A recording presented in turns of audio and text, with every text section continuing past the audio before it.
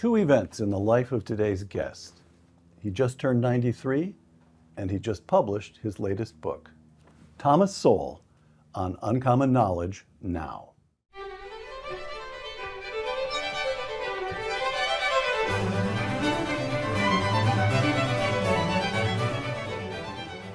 Welcome to Uncommon Knowledge. I'm Peter Robinson. After growing up in Harlem, Thomas Sowell served in the United States Marine Corps, then received an undergraduate degree from Harvard, a master's degree from Columbia, a doctorate from the University of Chicago. After teaching at universities that included Cornell, Brandeis, and UCLA, Dr. Sowell became a fellow at the Hoover Institution in 1977. Thomas Sowell is the author of some 40 books, including his newest volume, Social Justice Fallacies. And this past spring, he turned 93. Tom, welcome back to Uncommon Knowledge. Oh, good being here. You know, I can't help thinking, reading your background, if only you'd been a little bit more industrious, you might have been able to make a name for yourself. Social justice. Dr. Martin Luther King in 1963, quote, I have a dream.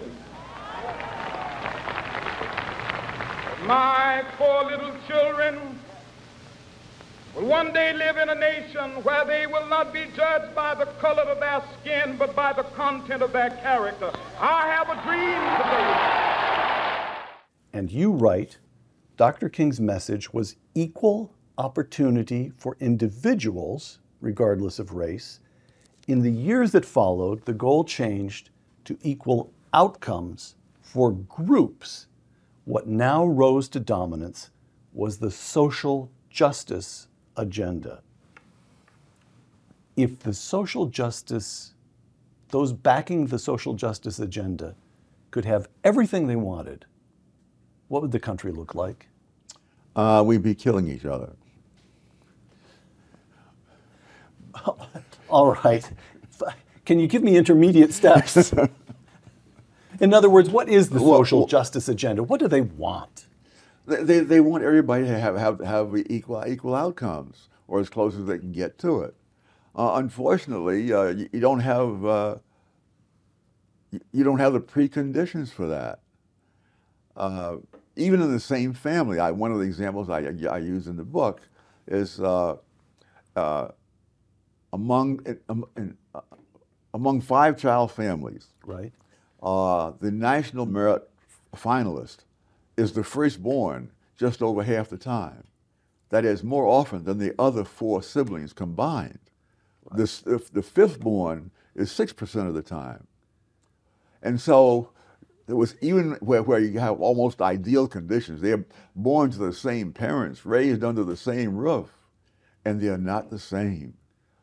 Because all kinds of things matter, including birth order. Oh, absolutely, absolutely. All right, you take on various fallacies here. Let's take on a couple of them. The equal chances fallacy. Even in a society, I'm quoting you, social justice fallacies, even in a society with equal opportunity, people from different backgrounds do not necessarily even want to do the same things. In American sports, blacks are very overrepresented in professional basketball, whites in professional tennis, and Hispanics in Major League Baseball. Why is that telling? Because the implicit assumption, and sometimes explicit assumption, is that in a world where everything was fair, where everyone was treated fairly, you would have, things would be representative of the population demographics as a whole in all these various activities. Right. Imagine a black kid born in Harlem, and he's born with a body identical to that of Rudolf Nureyev, the great ballet dancer. There's the odds are 1,000 to 1 that he'll become a ballet dancer, much less another Rudolf Nureyev.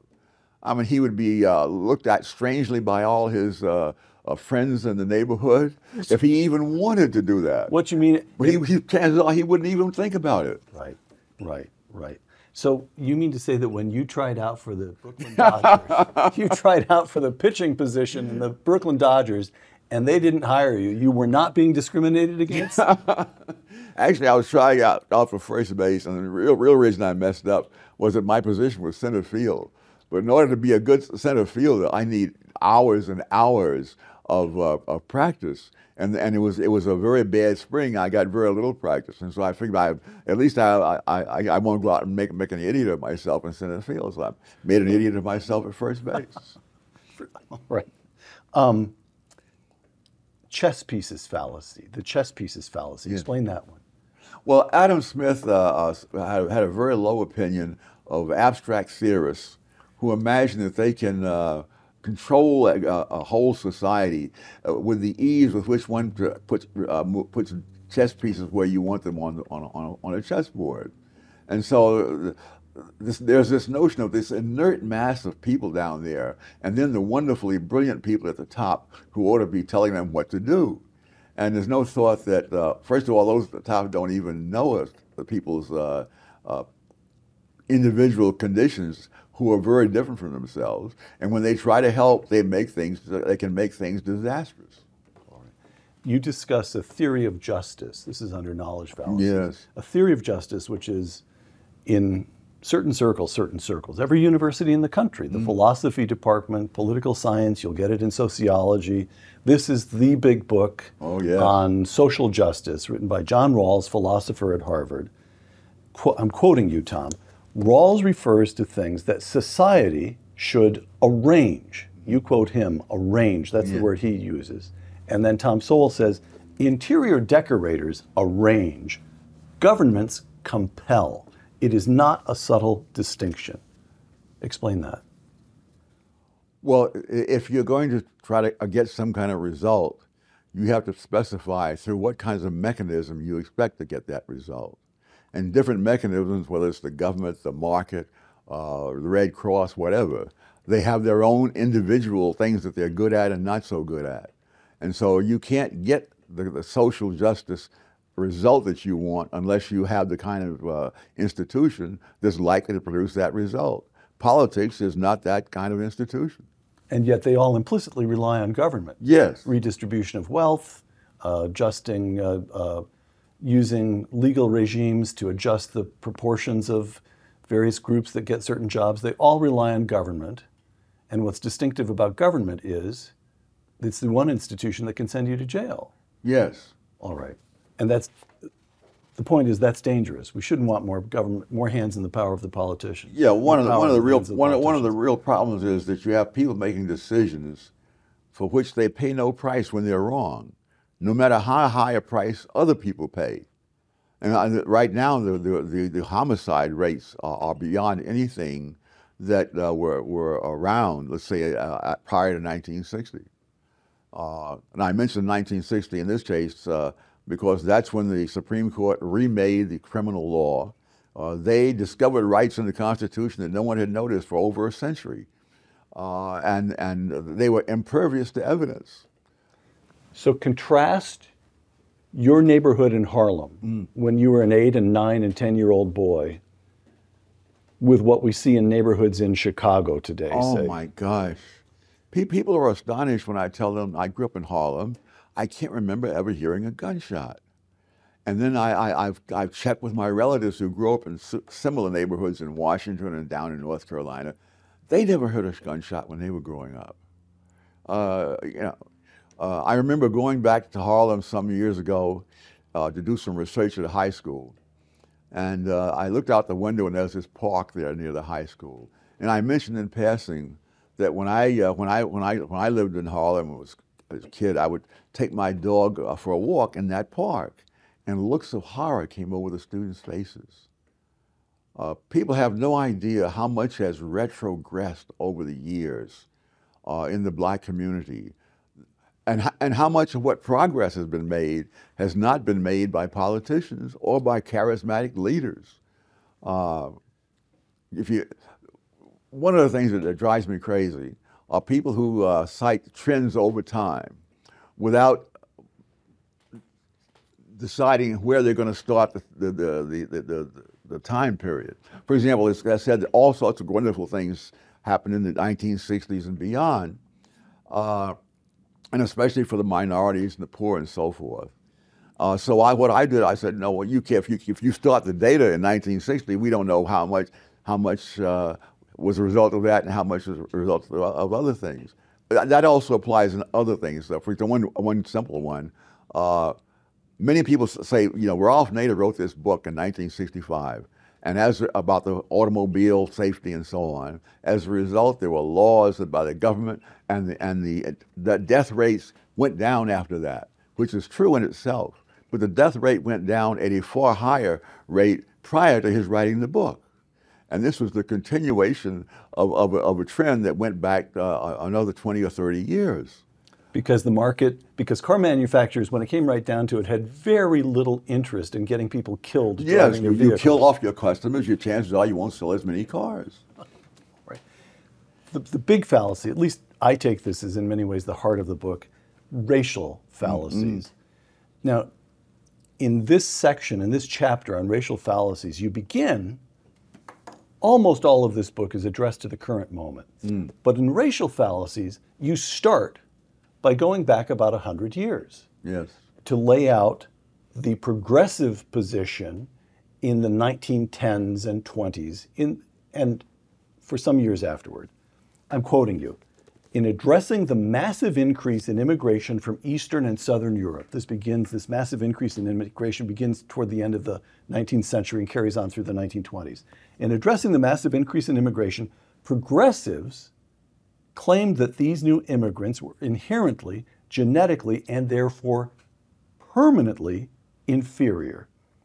So your argument is that a century or so ago, progressives believed roughly the same about Polish and Italian immigrants that whites in the South had long believed about blacks. Oh, yes. All right. Social justice fallacies. I'm going to read a quotation, then I'd like you to take us through this material. With the passing years, more and more evidence undermined the conclusion of the genetic determinists. Jews who had scored low on the 1917 Army Mental Test began to score above the national average on various tests as they became a more English-speaking group. A study showed that black orphans raised by white families had significantly higher average IQs than other black children, close quote. So in the century since this, you call them genetic determinists, which is one way of putting it. They were racist. They believed that some races were permanently inferior. Yes, and should be eliminated. And we've learned that's total nonsense. But even more than that, we've learned that IQ is malleable. Is that correct?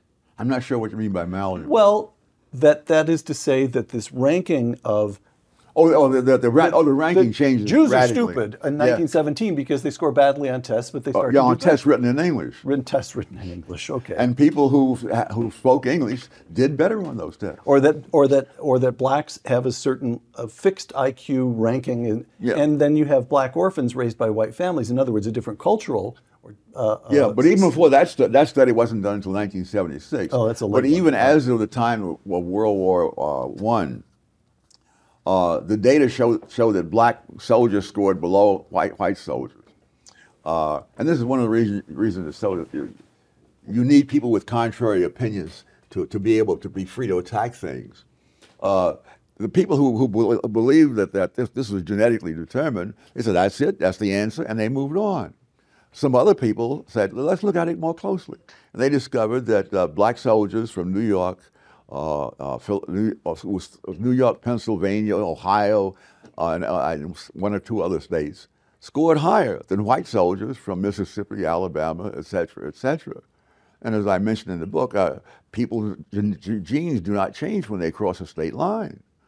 The problem is that when you have people who are crusading for some idea, whatever the idea is, and they find some data that fits what they believe, that's the end of the story as far as they're concerned, which is fine if there are other people with contrary ideas who will look closer for something that goes the other way. And then get listened to. Yes, yes. By the way, you describe in the book the Flynn effect, discovered by your friend, the late James Flynn. Can you describe that? That's fascinating. Well, the idea of the genetic determinants is that you had to rid the country of these inferior races, because otherwise the national IQ would go down over time, because the poorer people had more children than the richer people. And so that went on. Here again, the IQ data there that the genetic determinists were relying on looked like it supported what they said. But Jim Flynn decided that, well, first of all, you have to understand what an IQ score, how an IQ score is arrived at. Whatever number of questions answered correctly is the average at a given time, is given the number 100. Because when you do these tests, especially with children, if a 6-year-old child scores the same as a 12-year-old child, that means the 6-year-old child is either much brighter than usual, or the 12-year-old child is a lot less than usual. And so you compare all the 6-year-old children, and whatever the 6-year-old children, how many questions they answer correctly, that becomes 100.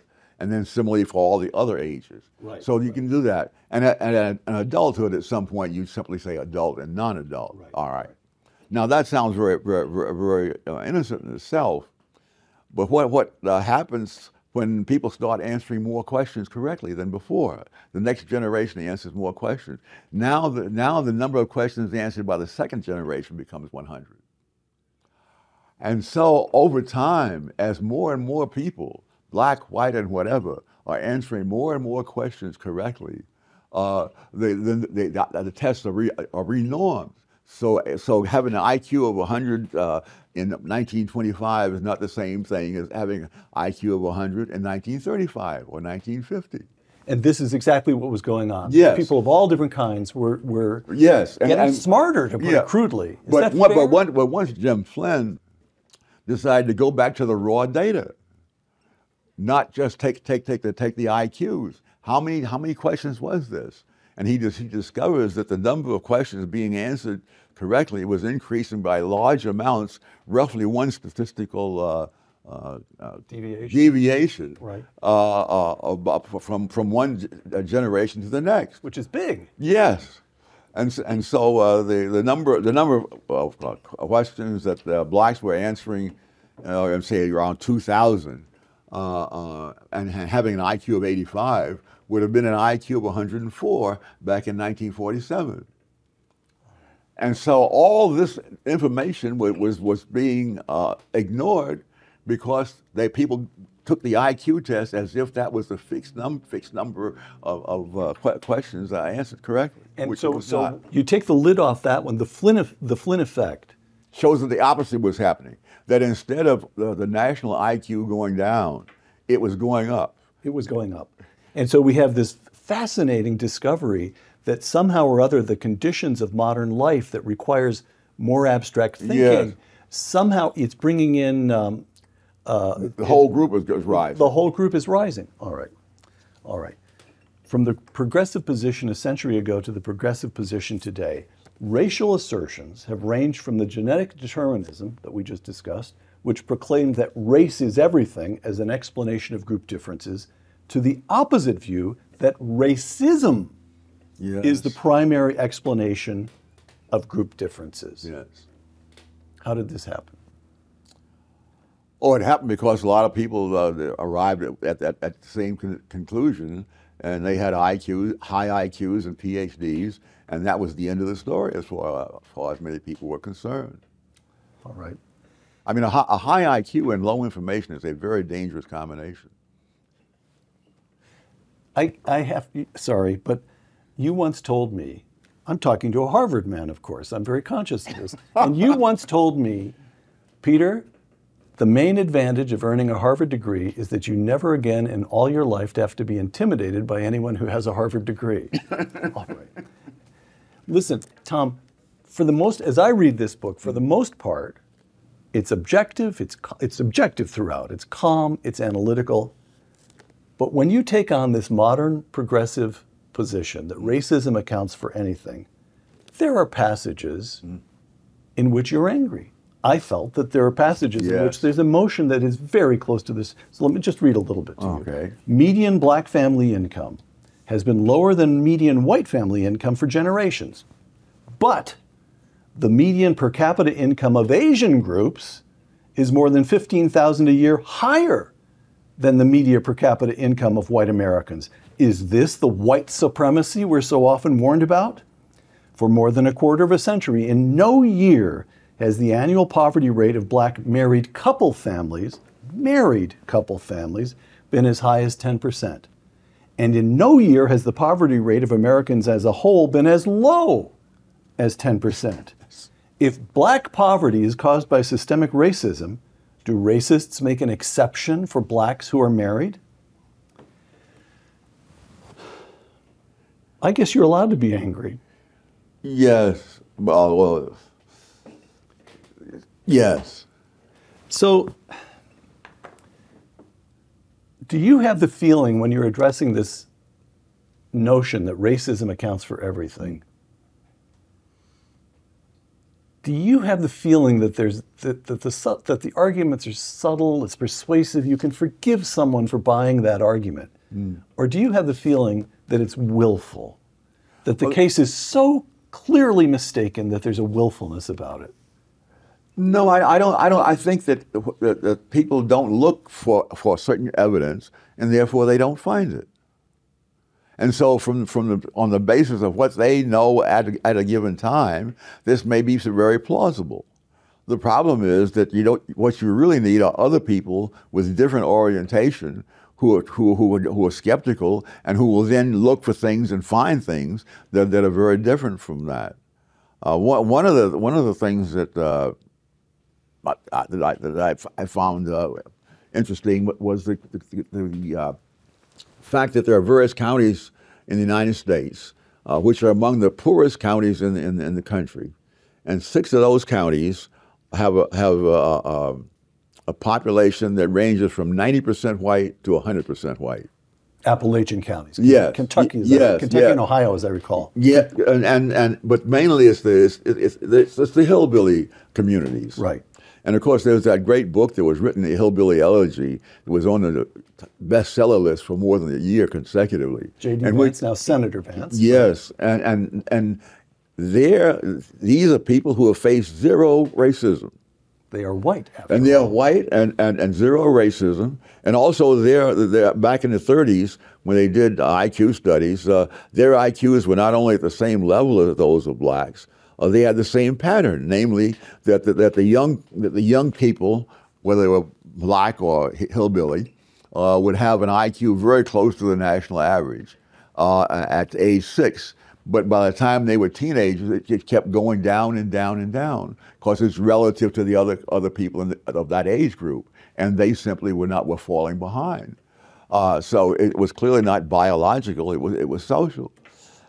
But despite that, these hillbilly counties had incomes that were not only lower than the national average, they were lower than the average of black incomes for a period of half a century. It may have been longer than that because I only went through half a century. But in every study that was done over that half century, they scored lower, their family incomes were lower than the family incomes of blacks. So obviously there must be other things that cause people to be poor other than racism. All right. People in low-income American hillbilly counties already face zero racism because they are virtually all white. Yes. Yet they have lower incomes than blacks, just as you were saying. In other words, some behavior patterns seem to pay off. Now, this book is dedicated to fallacies, to showing errors in premises and errors in analysis. It's not dedicated to an alternative explanation. Nevertheless, you've got this argument lurking in here that it's the way people live, it's the way cultural patterns. So what are the patterns that pay off? Well, oh my heavens, that's a much larger book than this. Well, you've got time on your hands. In terms of public policy, what does not pay off is having charismatic leaders depending upon government to do things. Because if you look what has happened to blacks before and after, there was a massive government effort on their behalf. The poverty rate among blacks, if you start in 1940 instead of 1960, because 1960 is the magic number for people who are saying the government, you see, did all these wonderful things and blacks advanced because of it. In 1940, the black poverty rate was 87%. By 1960, it was down to 47%. That's dramatic. From 1960 to 1970, it went down to 30%. And in 1970, affirmative action was now in place. It went down to 29%. So in the 20 years prior to 1960s, the black poverty rate went down by 40 points, and in the 20 years after 1960, it went down by 18 points. But again, you have the same thing you had with what was the Ralph Nader effect. You see, You started in 1960. You missed this. You miss all of that. So you've got in this book. This is a point you make again and again in the section on racial fallacies. That I started thinking of it. I don't think you use these terms, but this is not an original thought with me. I started thinking of it as a hidden century of black progress. Yes. From emancipation with the end of the Civil War through to 1965, let's say, the Civil Rights Act of 1964, 65, through the mid-60s, you've got a century, and you argue black educational attainment rises. Yes. Black poverty rate drops dramatically. Yeah. And these are people who started with no property, overwhelmingly illiterate. This is from the moment, the year zero in 1865 for African Americans. And they climb, and the other point that you make at a number of places is that the black family is overwhelmingly intact. Yes. Right up to 1960, most black, go ahead, explain that. And not only do people take credit for things that were not their doing, they overlook the negative things that came in after the 1960s as a result of policy. In 1940, 17% of black children were raised in single-parent homes. 17%. 17. At the end, I forget the exact date in the 20th century, but after these wonderful reforms were put in, that quadrupled to 68% of black children were being raised in single-parent homes. Now, there's a whole literature on all the bad things that happen to kids who are raised by single parents, whether they are black or white, American or British. The studies show the same things. One study said that fatherlessness has a bigger effect than even race and poverty. And certainly I think back in my own life, I realized how fortunate I was, because even though my biological father died before I was born, I was adopted. I was adopted into a family where I was the only child in a family of 4 adults. And these were not people who were out having an active social life someplace. The life was there in the home. They gave you their time. Yes. And I remember years later when I became a parent, and like other new parents, I wanted to know, when is a kid supposed to do this, when he's supposed to do that. When do they walk? And I said, how old was I when I started to walk? And the lone surviving member of the family that raised me said, Tommy, nobody knows when you could walk. Somebody was always carrying you.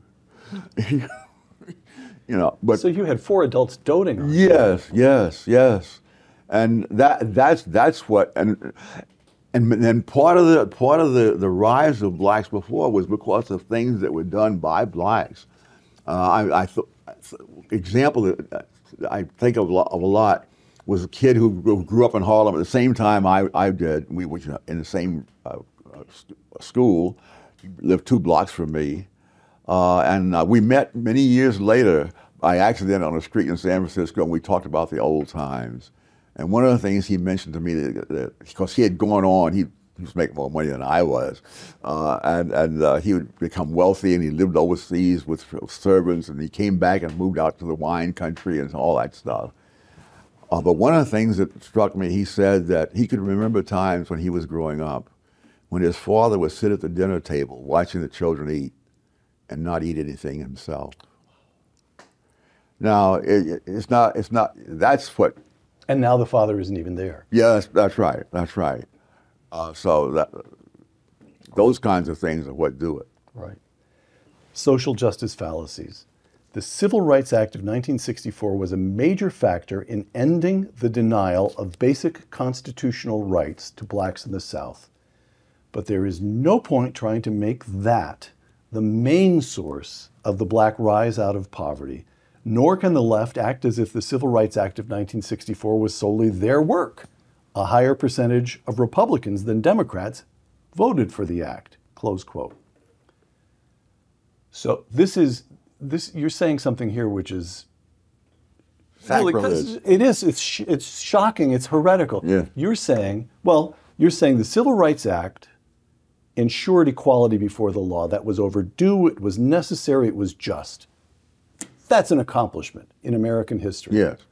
But at about the same time, we get the creation of a vast expansion of the welfare state, and it does people harm. Yes. It harms the African American family. It leads to fatherless. Have I got your argument right? Yeah. And you want to stand by that? Yeah. The other thing too, the Civil Rights Act was not what got blacks into professional occupations. In the decade prior to 1964, the number of blacks in professional occupations doubled. So this is not the result of the Civil Rights Act of 1964. All right. Tom, a few closing questions here. First of all, may I read to you, this is a note to readers from the New York Times in 2020. All right. The nationwide protests over racism and police violence have prompted a renewed focus on a long-standing debate whether to capitalize the term black. We here at the New York Times have talked to more than 100 staff members. The feedback has been thoughtful and nuanced, mind you, and we've decided to start using uppercase black to describe people and cultures of African origin, close quote.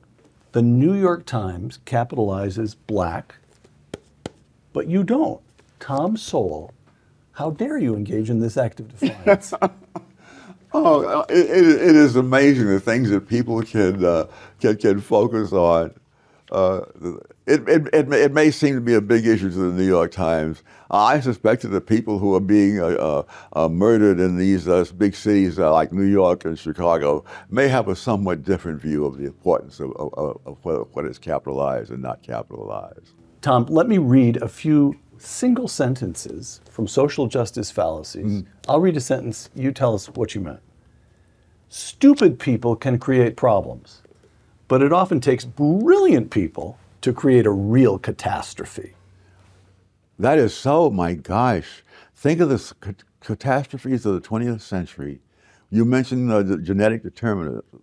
They drew the conclusion from their reasoning that you had to put an end to certain races because they had what they called eugenics, but what was later called genocide. And so that idea originated with the progressives.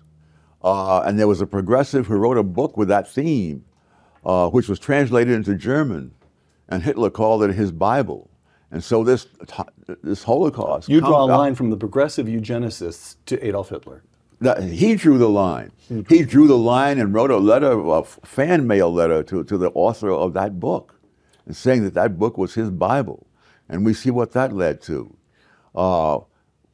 During the 1920s, in reaction to World War I, which was so bad, the idea arose among the intellectual elites that the way to prevent war was to stop arming. You see, so disarmament was the way to avoid a war. No evidence made the slightest impression on them. and they blundered the West into a war that probably would never have happened, because the totalitarian dictatorships that started that war were well aware that the United States, Britain, and France had an industrial capacity greater than theirs. And you wouldn't ordinarily attack countries that have greater industrial capacity than yours unless you thought that they were gutless and were foolish enough not to remain armed. And for 3 years of that war, the Axis powers won every single battle the Western democracies lost in Europe and Asia, wherever they fought. In 1942, Winston Churchill made a speech, and he said, "We have a new experience. We have victory." And when they won that victory in El Alamein in northern Africa, that was the first battle won by the Western democracies in a war that was already 3 years old. And from that point on, especially when the United States came in and the American productive capacity was mobilized, then it turned around. Today, people who are trying to say we need to disarm in order to have peace don't understand in a nuclear age, you're not going to get 3 years to figure out what's going on. You're either going to be ready on the first day of that war, or you're going to lose it. In politics, the goal is not truth, but votes. Absolutely. And why does that matter? Oh, it matters because if you can get people to believe that their problems are all due to racists, you will get their votes. But if you look at a lot of data on different things, you discover that's not the case. It's very doubtful if all the racists in the country today have half the negative effect on blacks as the teachers' unions have, because the teachers' unions keep the schools lousy in areas where the people who send their kids to school do not have the option to send them to a private school if the schools are bad. You make the point that in Harlem, there are charter schools that rent space in public schools. And there are tests. Well, go ahead. You know what I'm referring to? Yes. In fact, there's a school. I thought the way to figure out the difference between the public school and the charter school, the regular public schools and the charter schools, is to compare them in the same when both schools are located in the same buildings. So you have comparability. It's the same group. Same neighborhood, same building. Yeah, so everything. And when you do that, what I found was that the charter school kids in these low-income black neighborhoods passed the math test at a rate more than 6 times as high as that of the public school located in the very same building. And the main difference between the charter school and the public school is the public school is run by the teachers' unions. The charter schools do not have unions at all in most cases. One of the most extreme examples was a school that I went to when I was in Harlem. And in that particular school, only 7% of the regular public school kids passed the math test. In the charter school, 100% passed it.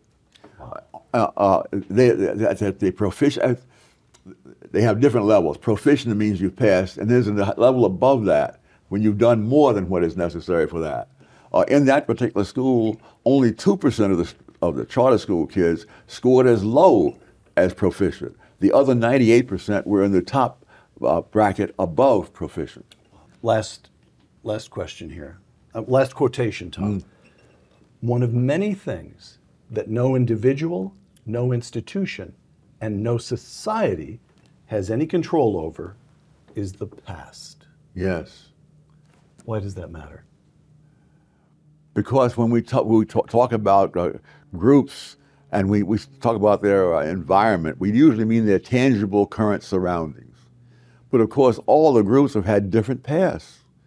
When the Irish, the Jews, and the Italian immigrants were coming to America, it was common for Italian and Jewish neighborhoods on New York's Lower East Side to be represented by Irish politicians. And why is that? Because if you look at what happened before they ever got to America, you can see that the Irish had reasons to organize in a political kind of way. The Jews and the Italians did not. Their circumstances, it wouldn't have made any difference. And now when they get to New York, they may be living in the same neighborhoods and so forth, and the tangible surroundings are the same, but the whole past of the three groups is very different. And even when the Italians and the Jews rise to prosperity, it's in different industries. It's in different occupations. And the past means that we should never expect groups to end up evenly distributed across the past. But even such a thing as age, people don't realize some American ethnic groups are a decade older than others, and some are more than 2 decades older than others. So the Japanese, the difference between blacks and white is not the largest difference in the country. The Japanese Americans are higher than the Mexican Americans by an even larger amount. Japanese Americans have a median age of 52. Mexican Americans have it somewhere in the 20s. 52-year-old people make more money than 20-year-old people. Tom, would you close our discussion by reading a passage from Social Justice Fallacies? Well, if I still agree with it. Do we want the mixture of students who are going to be trained to do advanced medical research to be representative of the demographic makeup of the population as a whole? Or do we want students with the highest probability of finding cures for cancer and Alzheimer's? Do you want airline pilots chosen for demographic representation of various groups? Or would you prefer to fly with pilots who are chosen for their mastery of all the complex things that increase your chances of arriving safely at your destination? Consequences matter, or should matter, more than some attractive or fashionable theory. More fundamentally, do we want a society in which some babies are born into the world as heirs of prepackaged grievances against other babies born the same day, blighting both their lives? Or do we want to at least leave them the option to work things out better in their lives than we have in ours? Thomas Sowell, author of some 40 books, including Social Justice Fallacies. Thank you. Thank you. For Uncommon Knowledge, the Hoover Institution, and Fox Nation, I'm Peter Robinson.